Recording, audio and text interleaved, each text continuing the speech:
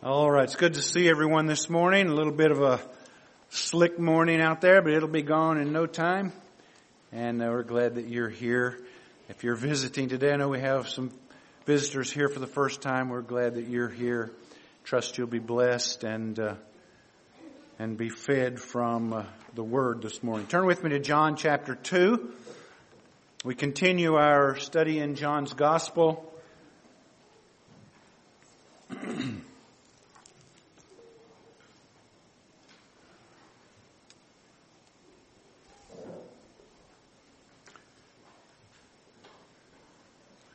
Begin reading in verse 13.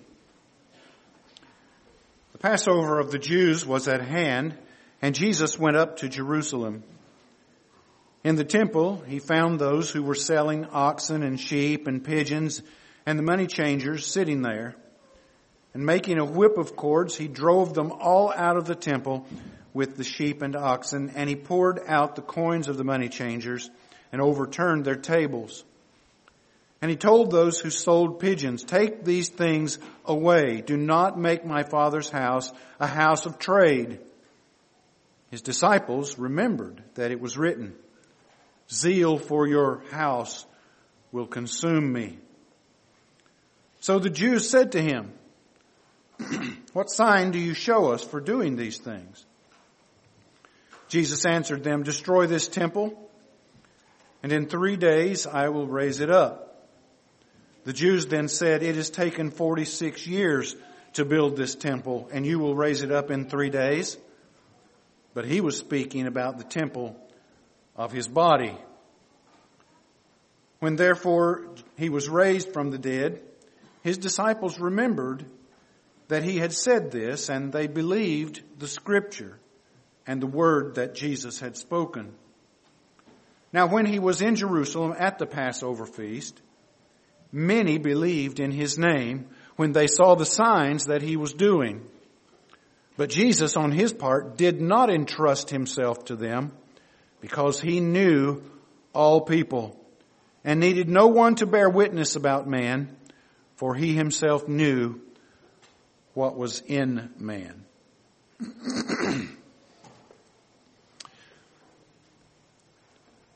Isaac Newton's third law of physics states that every object that acts with another object creates an equal and opposite reaction. This is certainly true in physical life. You jump off of a raft in the water, you have a forward motion which creates an equal and opposite backward motion, and the raft goes away from you. But it's also true in spiritual life as well. I mean, we say something, we do something, and other people react to it. What we see in John chapter 2 are 3 actions accomplished by the Lord that created a corresponding reaction in people. In Cana, at the wedding, the reaction was one of belief on the part of the disciples as they witnessed the miracle of Jesus turning the water into wine. And Scripture says they believed as a result of seeing what the Lord had done. In the temple, the reaction to Jesus driving out the merchants and the money changers was one of hostility and unbelief on the part of the Jews. These actions from the Lord created reactions in people. This is certainly still true today. All you have to do is speak to someone about Christ or about the gospel, about sin, and you get all kinds of reactions from them. This is the point that introduces this next section that goes through chapter 3, verse 21. These verses are that we are looking at today, verses 23 to 25, are transitional verses. Thank you. Appreciate that. They're transitional verses that introduce this section on the new birth and the necessity of the new birth. They're important because they set the stage for the truth about what it means to be born again and about what it means to have true saving faith. Now, Jesus and his disciples were in Jerusalem for the Passover, and they stayed in Jerusalem the entire time, the entire week of the Passover. And while he was there, Jesus performed many miracles and signs among the people. And verse 23 says, many believed in his name when they saw the signs he was doing. Now, this is one of those times when Jesus did signs and wonders that we're not told about specifically. We don't know what they were. I can only guess that there would have been healings, probably sick people made well, deaf people made to hear, maybe blind people given their sight. We don't know what these specific signs were. But they fit into John's statement about this gospel. And the statement of this gospel and the overarching theme is that the things that Jesus did were so that men and women and boys and girls would believe that he is the Christ, the Son of the living God. John 20 verse 30, now Jesus did many other signs in the presence of his disciples, which are not written in this book.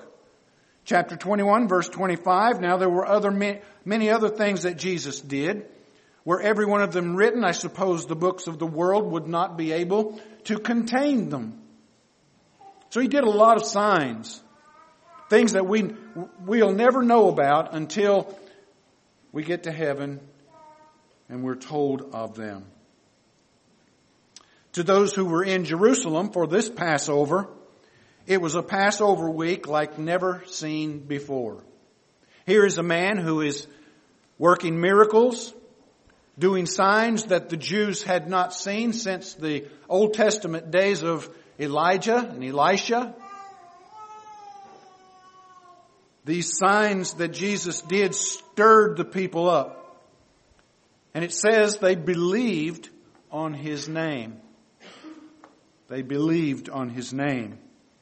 Does that statement mean that these people who are designated as many, does that mean that they were all converted and all had saving relationship with Christ as Lord? And I'll give you the answer. The answer is no. It does not mean that.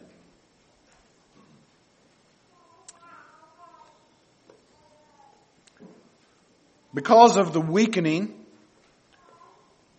of false gospels preached during our days, especially over the last 4 decades, there have been many that are just like these people found in verses 23 to 25. Today, almost any positive response to Jesus is taken as a genuine sign of true Christianity. We live in a time when people are so deceived that many think they're Christians when they're really not. John MacArthur writes in his excellent book, The Gospel According to Jesus, he says, quote, Christians today are likely to accept anything other than utter rejection as authentic faith in Christ.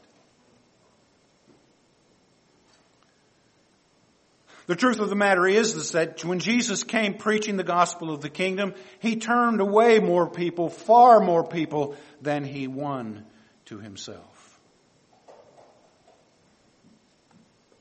Yet, He refused to soften the message that He gave to the people and create a sense of false hope in people's minds and hearts.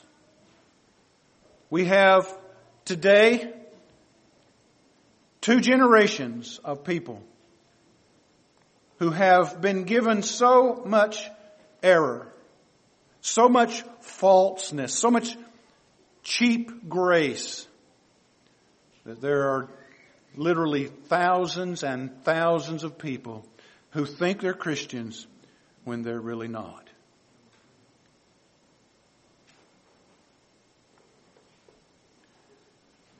The people in the first part of verse 23 were not true believers, as revealed in the next line. It says when they saw the signs that He did. When they saw the signs. I remember as a kid going to the fair, and we never went to the circus. Circus didn't come near us, but we would go to the county fair, the Dixie Classic Fair. It came every year. I can remember going as a kid, and I always loved the sideshows, because at the sideshows you saw spectacular things. I mean, you could see a guy push a sword down his throat. You could see a guy blowing fire out of his mouth. I saw a man with feet so big that he'd never worn a pair of shoes in his entire life. He had elephantitis in his feet. Spectacular things. Things you just stand and watch with amazement. And yet, after it's done, you just walk away. You might remember it. You might think of it. You might even tell it to a friend. Hey, look, let me tell you what I saw. But it makes no difference in your life. It doesn't change you from inside. This faith that these people had was not a saving faith that resulted in true repentance and belief. It was, as Luther called it, a milk faith. And milk, I'm assuming Luther meant, as compared with strong drink. It was a faith that required for its subject signs. They wanted to see something spectacular, and they saw it in Jesus. But to them it was like an apparition that faded away at the seeing of the sign and didn't move the person toward the doer of the sign, but rather centered on the sign itself. It was a faith which dazzled their mental faculties but never affected their hearts. They were always seeking a sign. Jesus rebuked them for their unbelief and warned them of judgment that was coming. Turn with me to Matthew chapter 12, if you will. Now in Matthew 12, Jesus is in Capernaum. He entered into the synagogue there. And as he was in the synagogue, he read the scripture. They brought a man who was demon-possessed to him. He cast the demon out. The Jews immediately said, "This is the work of Beelzebub. This is the work of Satan." And they blasphemed against God.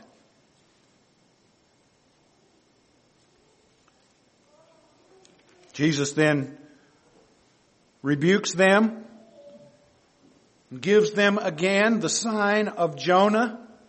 They were seeking a sign. We talked about this last week. And so he said to them, 3 days and 3 nights the Son of Man must be in the heart of the earth, just like Jonah was in the fish's belly. Now follow with me, verse 38. And then some of the scribes and Pharisees answered him, saying, Teacher, we wish to see a sign from you. Now think about this for a second. He just cast the demon out of this man. And the man who could not speak and could not see was healed right before their eyes. Would you not think that's a pretty spectacular thing to see? We would see a sign from you. But he answered them, an evil and adulterous generation seeks for a sign. Wow. That's pretty heavy confrontation right there. You're evil and you're adulterous. But no sign will be given except the sign of the prophet Jonah. For Jonah was 3 days and 3 nights in the belly of the great fish, so the Son of Man must be 3 days and 3 nights in the heart of the earth. Now get this, the men of Nineveh will rise up at the judgment with this generation and condemn it. Why?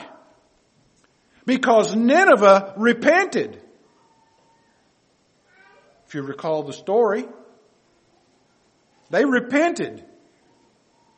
And they showed their repentance and their humility before God. For they repented at the preaching of Jonah. And behold, something greater than Jonah is here.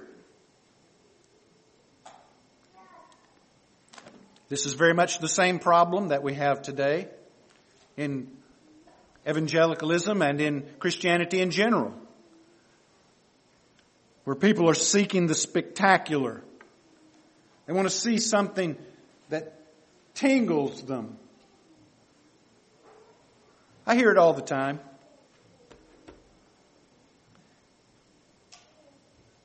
Sometimes it's miracles. Sometimes I get these things in the mail. Miracle healing services at such and such place. Prophet so and so. Sometimes it's less than that. Sometimes it's music. People are drawn to music. Sometimes it's other necessities from an individual standpoint, like programs or meet my needs where I am.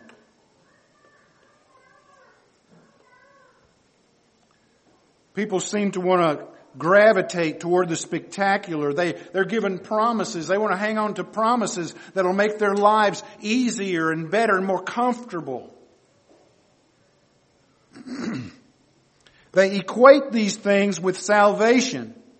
And many believe that because they're so blessed, they must be saved. And the two are not the same. What happens when you're not blessed? Or you don't feel blessed? These people in Jerusalem obviously thought a lot of Jesus because of the signs that he had done. And many of them would have said what was said in Matthew 21 at his triumphal entry. This is the prophet Jesus. A great prophet in Luke 7 has risen up among us. They said good things about him. So much so that the Pharisees thought they were going to lose their place and everyone was going to follow Jesus. These same people, just a few days later, were screaming for his death. Crucify him, crucify him. We'll not have this man to rule over us. Some of them also would have thought possibly this is the Messiah, and yet not believing in a saving way. John chapter 6, when the people saw the sign he had done, they said, "Indeed, this is the prophet who was to come into the world." Now that sounds pretty good, doesn't it? Sounds like they're believing the Scriptures, doesn't it? Verse 15, perceiving that they were about to come and take him by force and make him king, Jesus withdrew again to the mountains. And he answered them and said this, "Truly, truly, I say to you, you are seeking me not because you saw signs, but because you ate of the loaves and were full." You just want food for your belly. You don't really care about food for your soul. And that, my friends, is the summation of humanity in so many ways. Just give me what I want, do what I like, tickle my ears, satisfy my senses, and we'll get along fine. But just don't tell me the truth about myself. Don't tell me that I am wicked. Don't tell me that I sin.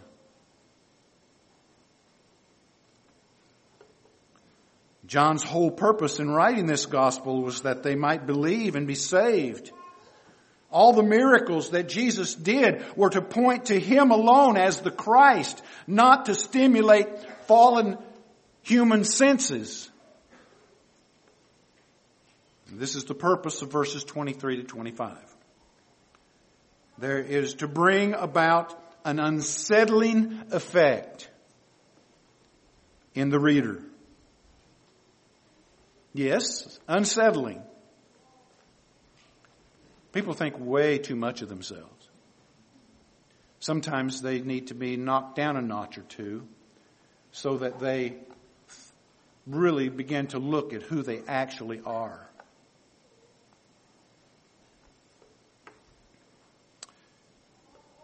Causes them to examine themselves in the light of their understanding and belief in Christ.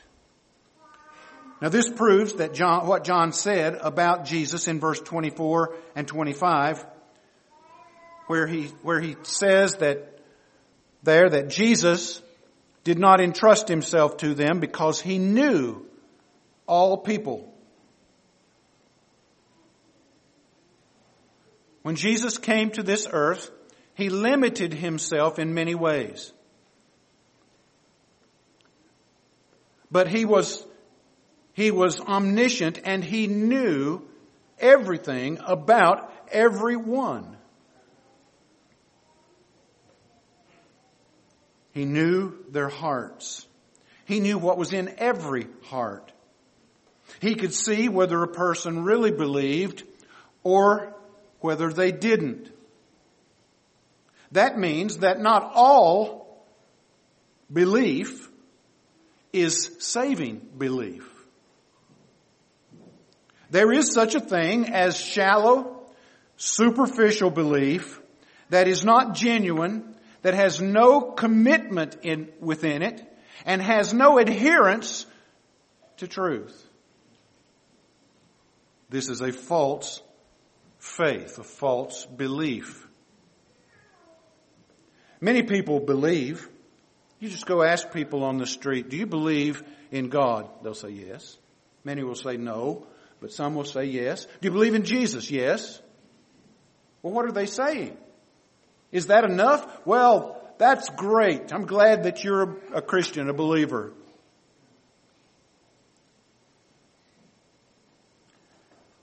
Some people believe historically. That is, they believe that Jesus lived, that he was a great healer, a great doer of good, that he did the miraculous. He was a figure that truly lived in history. And they believe that way. Some believe religiously from an intellectual standpoint. They not only believe that Jesus lived, they know a lot about Jesus. And they have this intellectual assent to him. And there are literally multiplied thousands of people that because they know some historical facts or have some intellectual assent about Jesus, think that based on that they're saved.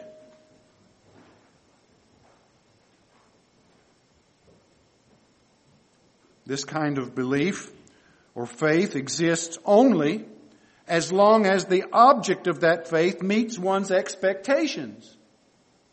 When it fails to meet the expectations, the faith goes away. It fades. This is not saving faith.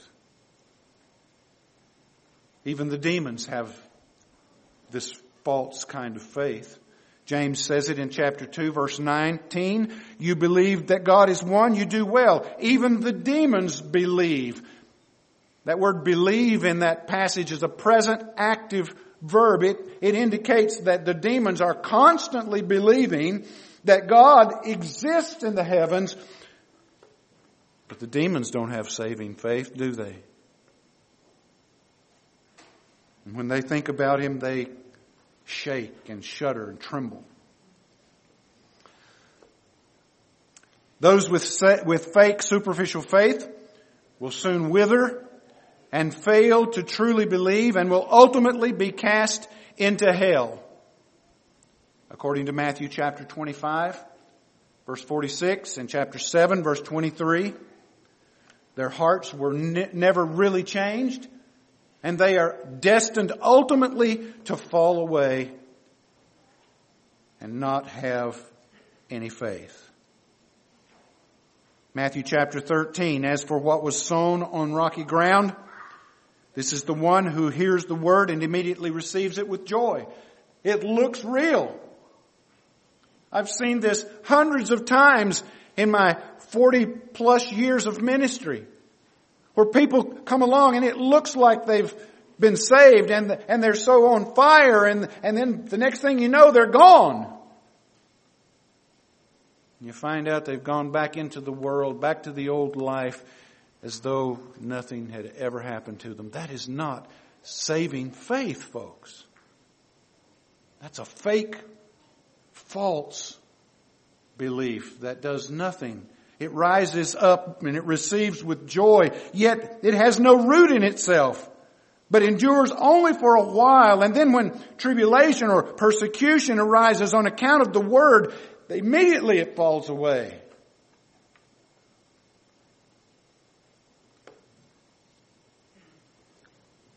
This happened to Jesus, and it'll happen to us. I was thinking when I was preparing this over the last 20 years of ministry here at Bethany, how many people have come into this church and sit for a while until they hear something that's just too hard for them to hear. And then they're gone.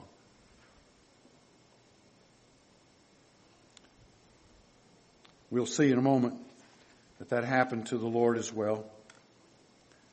Perhaps the many of verse 23 who superficially believed were among those who turned away from Jesus and walked with Him no more. Turn to John chapter 6, just a few pages over.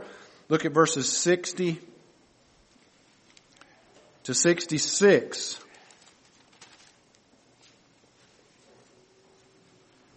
Now Jesus had just given these words on His body and His blood being true food and true drink. And He's certainly not speaking of cannibalism. He is speaking in metaphorical terms here. He's using this as an analogy of true faith. And so He says, I'm the true bread that came down from heaven. Your fathers ate the bread in the wilderness, but they died. Whoever feeds on me will live forever. Well, He's not talking about His literal body. He's talking about Him, the person trusting Him in faith and feeding upon Him as their Lord. So Jesus said these things in the synagogue at Capernaum, verse 60, and when many of His disciples, now notice this, they're called disciples, but they're not true disciples, which is proven out here. Many of His disciples heard this. They said, oh, this is a hard saying. Who can listen to it? I don't want to hear this. But Jesus, knowing in himself that his disciples were grumbling about this, said to them, "Do you take offense at this? Then what if you were to see the Son of Man ascending where he was before? It is the Spirit who gives life. The flesh is of no avail. The words that I have spoken to you, they are spirit and they are life. But there are some of you who do not believe." For Jesus knew from the beginning who it was that did not believe and who would betray him. And he said, "This is why I told you that no one can come to me unless it is granted by the Father." You mean to tell me, Jesus, you're saying I can't come on my own? That's exactly what he was telling them. Verse 66, after this, many of his disciples turned back and walked with him no longer. They fell away. They had fake, superficial faith, and they stayed with him only until their expectations were dashed. And then they were gone.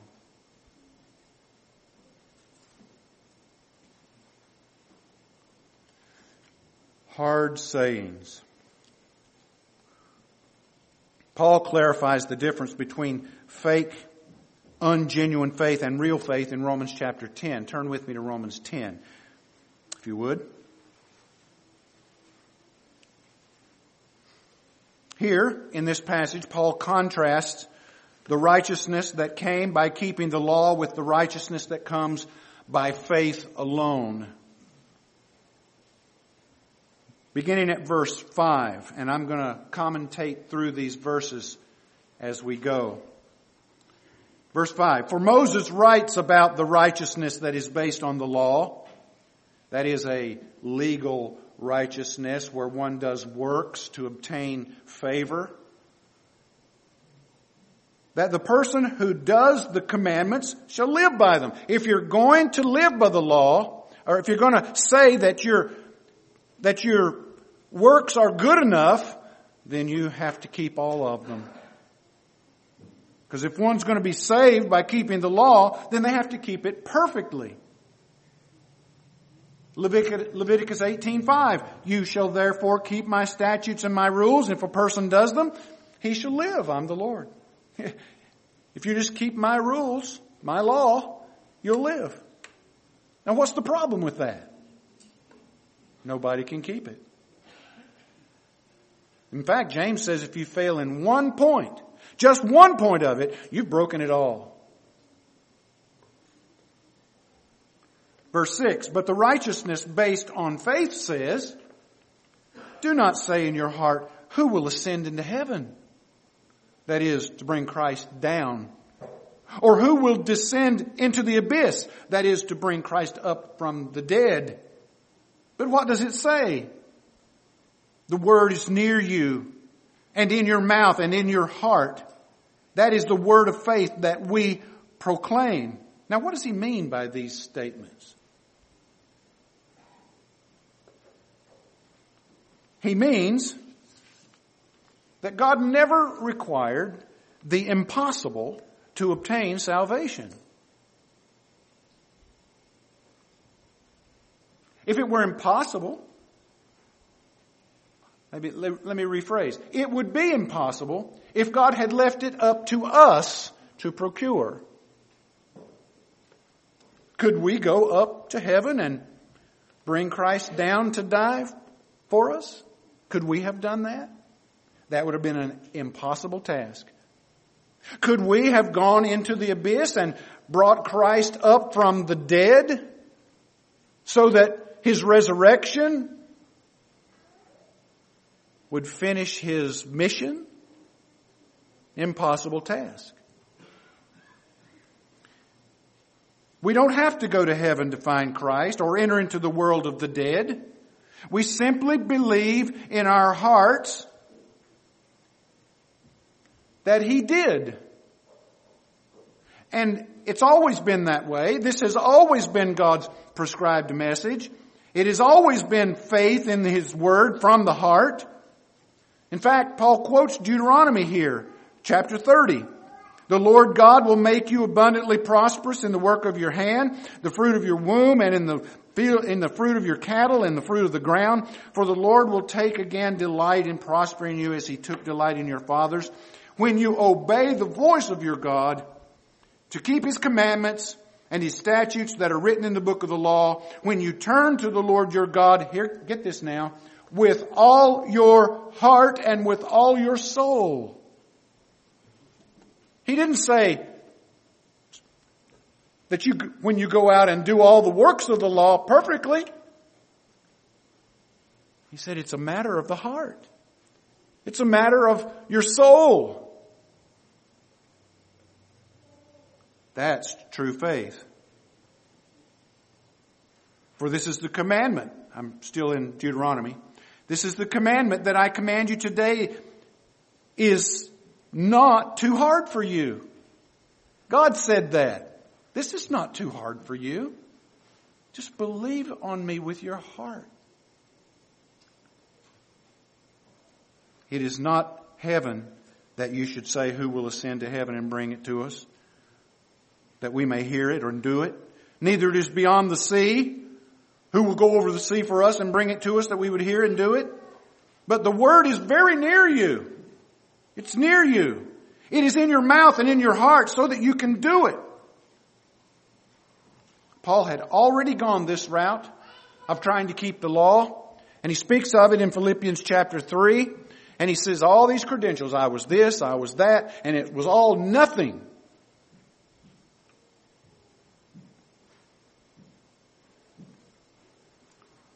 Now, notice verse 9 of Romans 10. Let me back up here and get verse 8 connected to it. What does it say? The word is near you, in your mouth and in your heart. That is the word of faith that we proclaim. What is he talking about? He's talking about the gospel. He's talking about the gospel message. He is not talking about some mystical thing that God gives you where you can speak with your mouth and make things happen. That is not what he's talking about. He's talking about the gospel message, the message of Christ's death, burial, resurrection, and ascension to the Father. This is the word of faith that we proclaim. Because if you confess with your mouth that Jesus is Lord and believe in your what? Heart. That God has raised Him from the dead, you will be saved.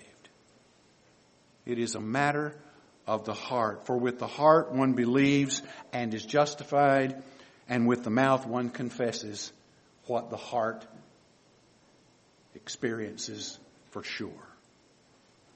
That's why true Christians can never ultimately deny Christ. They can't do it because Christ lives within them.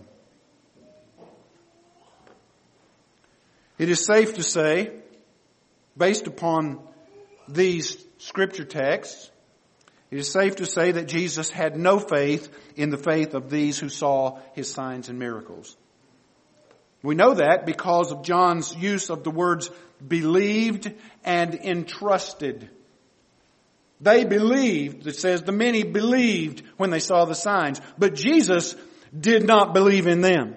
He did not entrust Himself to them. Same word, comes from the same word family. Comes from a Greek word pisteuo, which means to believe in, to have faith in, to trust in, adhere to, commit to. In other words, they believed in Jesus, but Jesus didn't believe in them.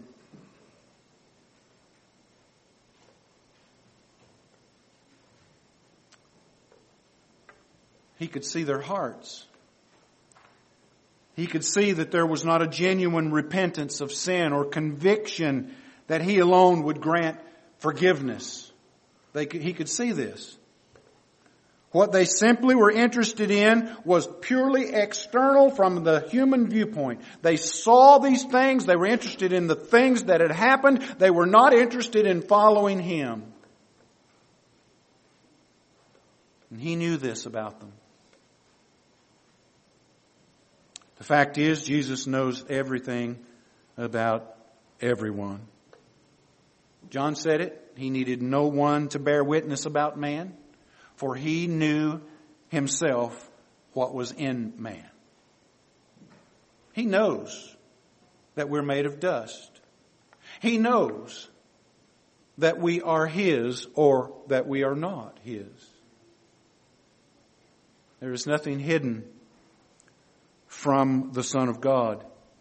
He knows our standing and He knows our state as it is before the Heavenly Father. Remember, nothing is hidden from His eyes, Hebrews 4:13. And no creature is hidden from His sight. All are naked and exposed to the eyes of Him to whom we must give an account. Everything is laid wide open. Nothing is secret. This is borne out in many passages throughout the Scriptures. Jesus knows fully the hearts of all people. It's stated in many places. John 1 verse 47, Jesus saw Nathanael coming toward Him and said of him, "Behold, an Israelite in whom there is no deceit." Now how can you look at someone and just tell there's no deceit in them? You couldn't, but Jesus could. Matthew 9 verse 4, but Jesus, knowing their thoughts, said, "Why do you think evil in your hearts?" Luke 5 verse 22, when Jesus perceived their thoughts, He answered, "Why do you question in your hearts?" Wow. Can you imagine someone being able to look at your innermost thoughts and heart and know what's there? Jesus does. Acts 1 verse 24, they prayed and said, "Lord, you know the hearts of all. Show which one of these you have chosen." 1 Corinthians 4:5, do not pronounce judgment before the Lord comes, who will bring to light the things now hidden in the darkness and will disclose the purposes of the heart. Revelation chapter 2 verse 23, and all the churches will know that I am He who searches the mind and the heart.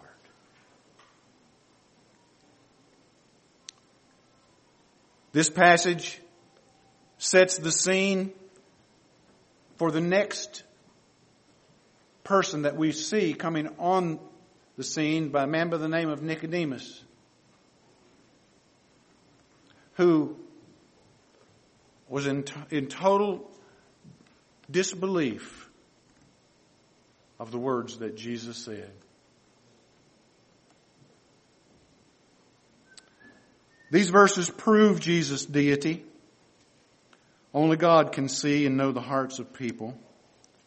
Therefore, He is worthy of all of our worship, because He can see our hearts this very morning as we sit here in this place. He knows the innermost thoughts, the deepest secrets that are there. His deity is displayed in three ways. As God in the flesh, in this passage, chapter 2, so far. As God in the flesh, He single-handedly cleansed the temple and rebuked the irreverence of His Father's house with great messianic zeal.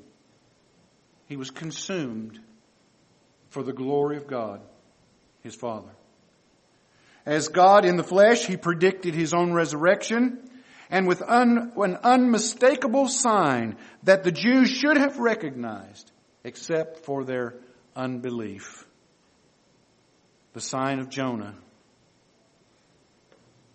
And as God in the flesh, He looked into the hearts of those who were claiming to believe, but who had not truly, really repented of their sins. And He knew what was going on.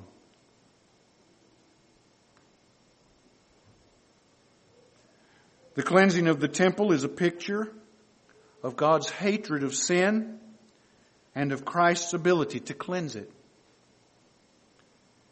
He does so by conquering sin and rising from the dead and providing new spiritual life for those who truly believe.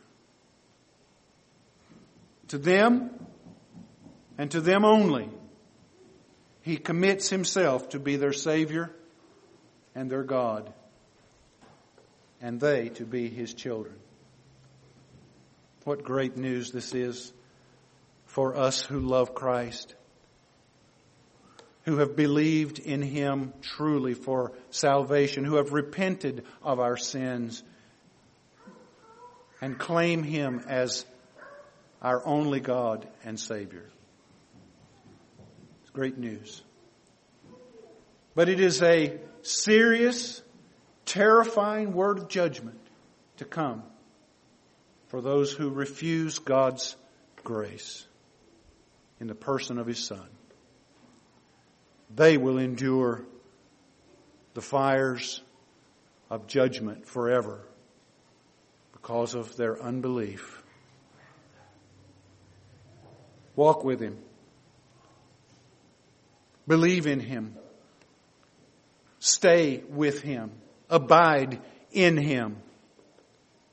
And let His words abide in you. And you have His promise that the Father in heaven will love us, and Christ will love us, and He will remain with us forever. Let's pray.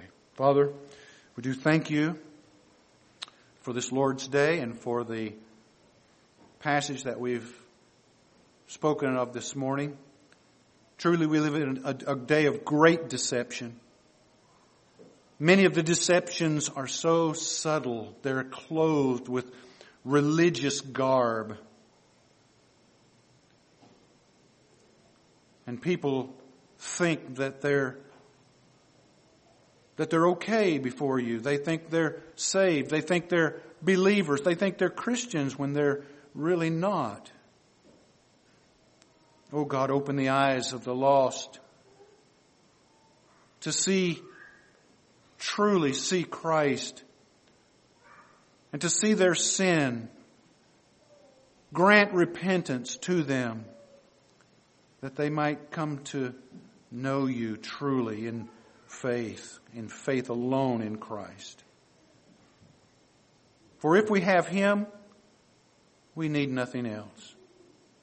We don't need the spectacular. We don't need promises of a better life here. In Him we have all that we need. And I pray, Father, that You would remind us of that as we go about our way and seek to serve You and follow You, that Christ is all and in Him we live and move and have our being, and He alone is our righteousness and our great reward. This we pray in Jesus' name. Amen. All right, just an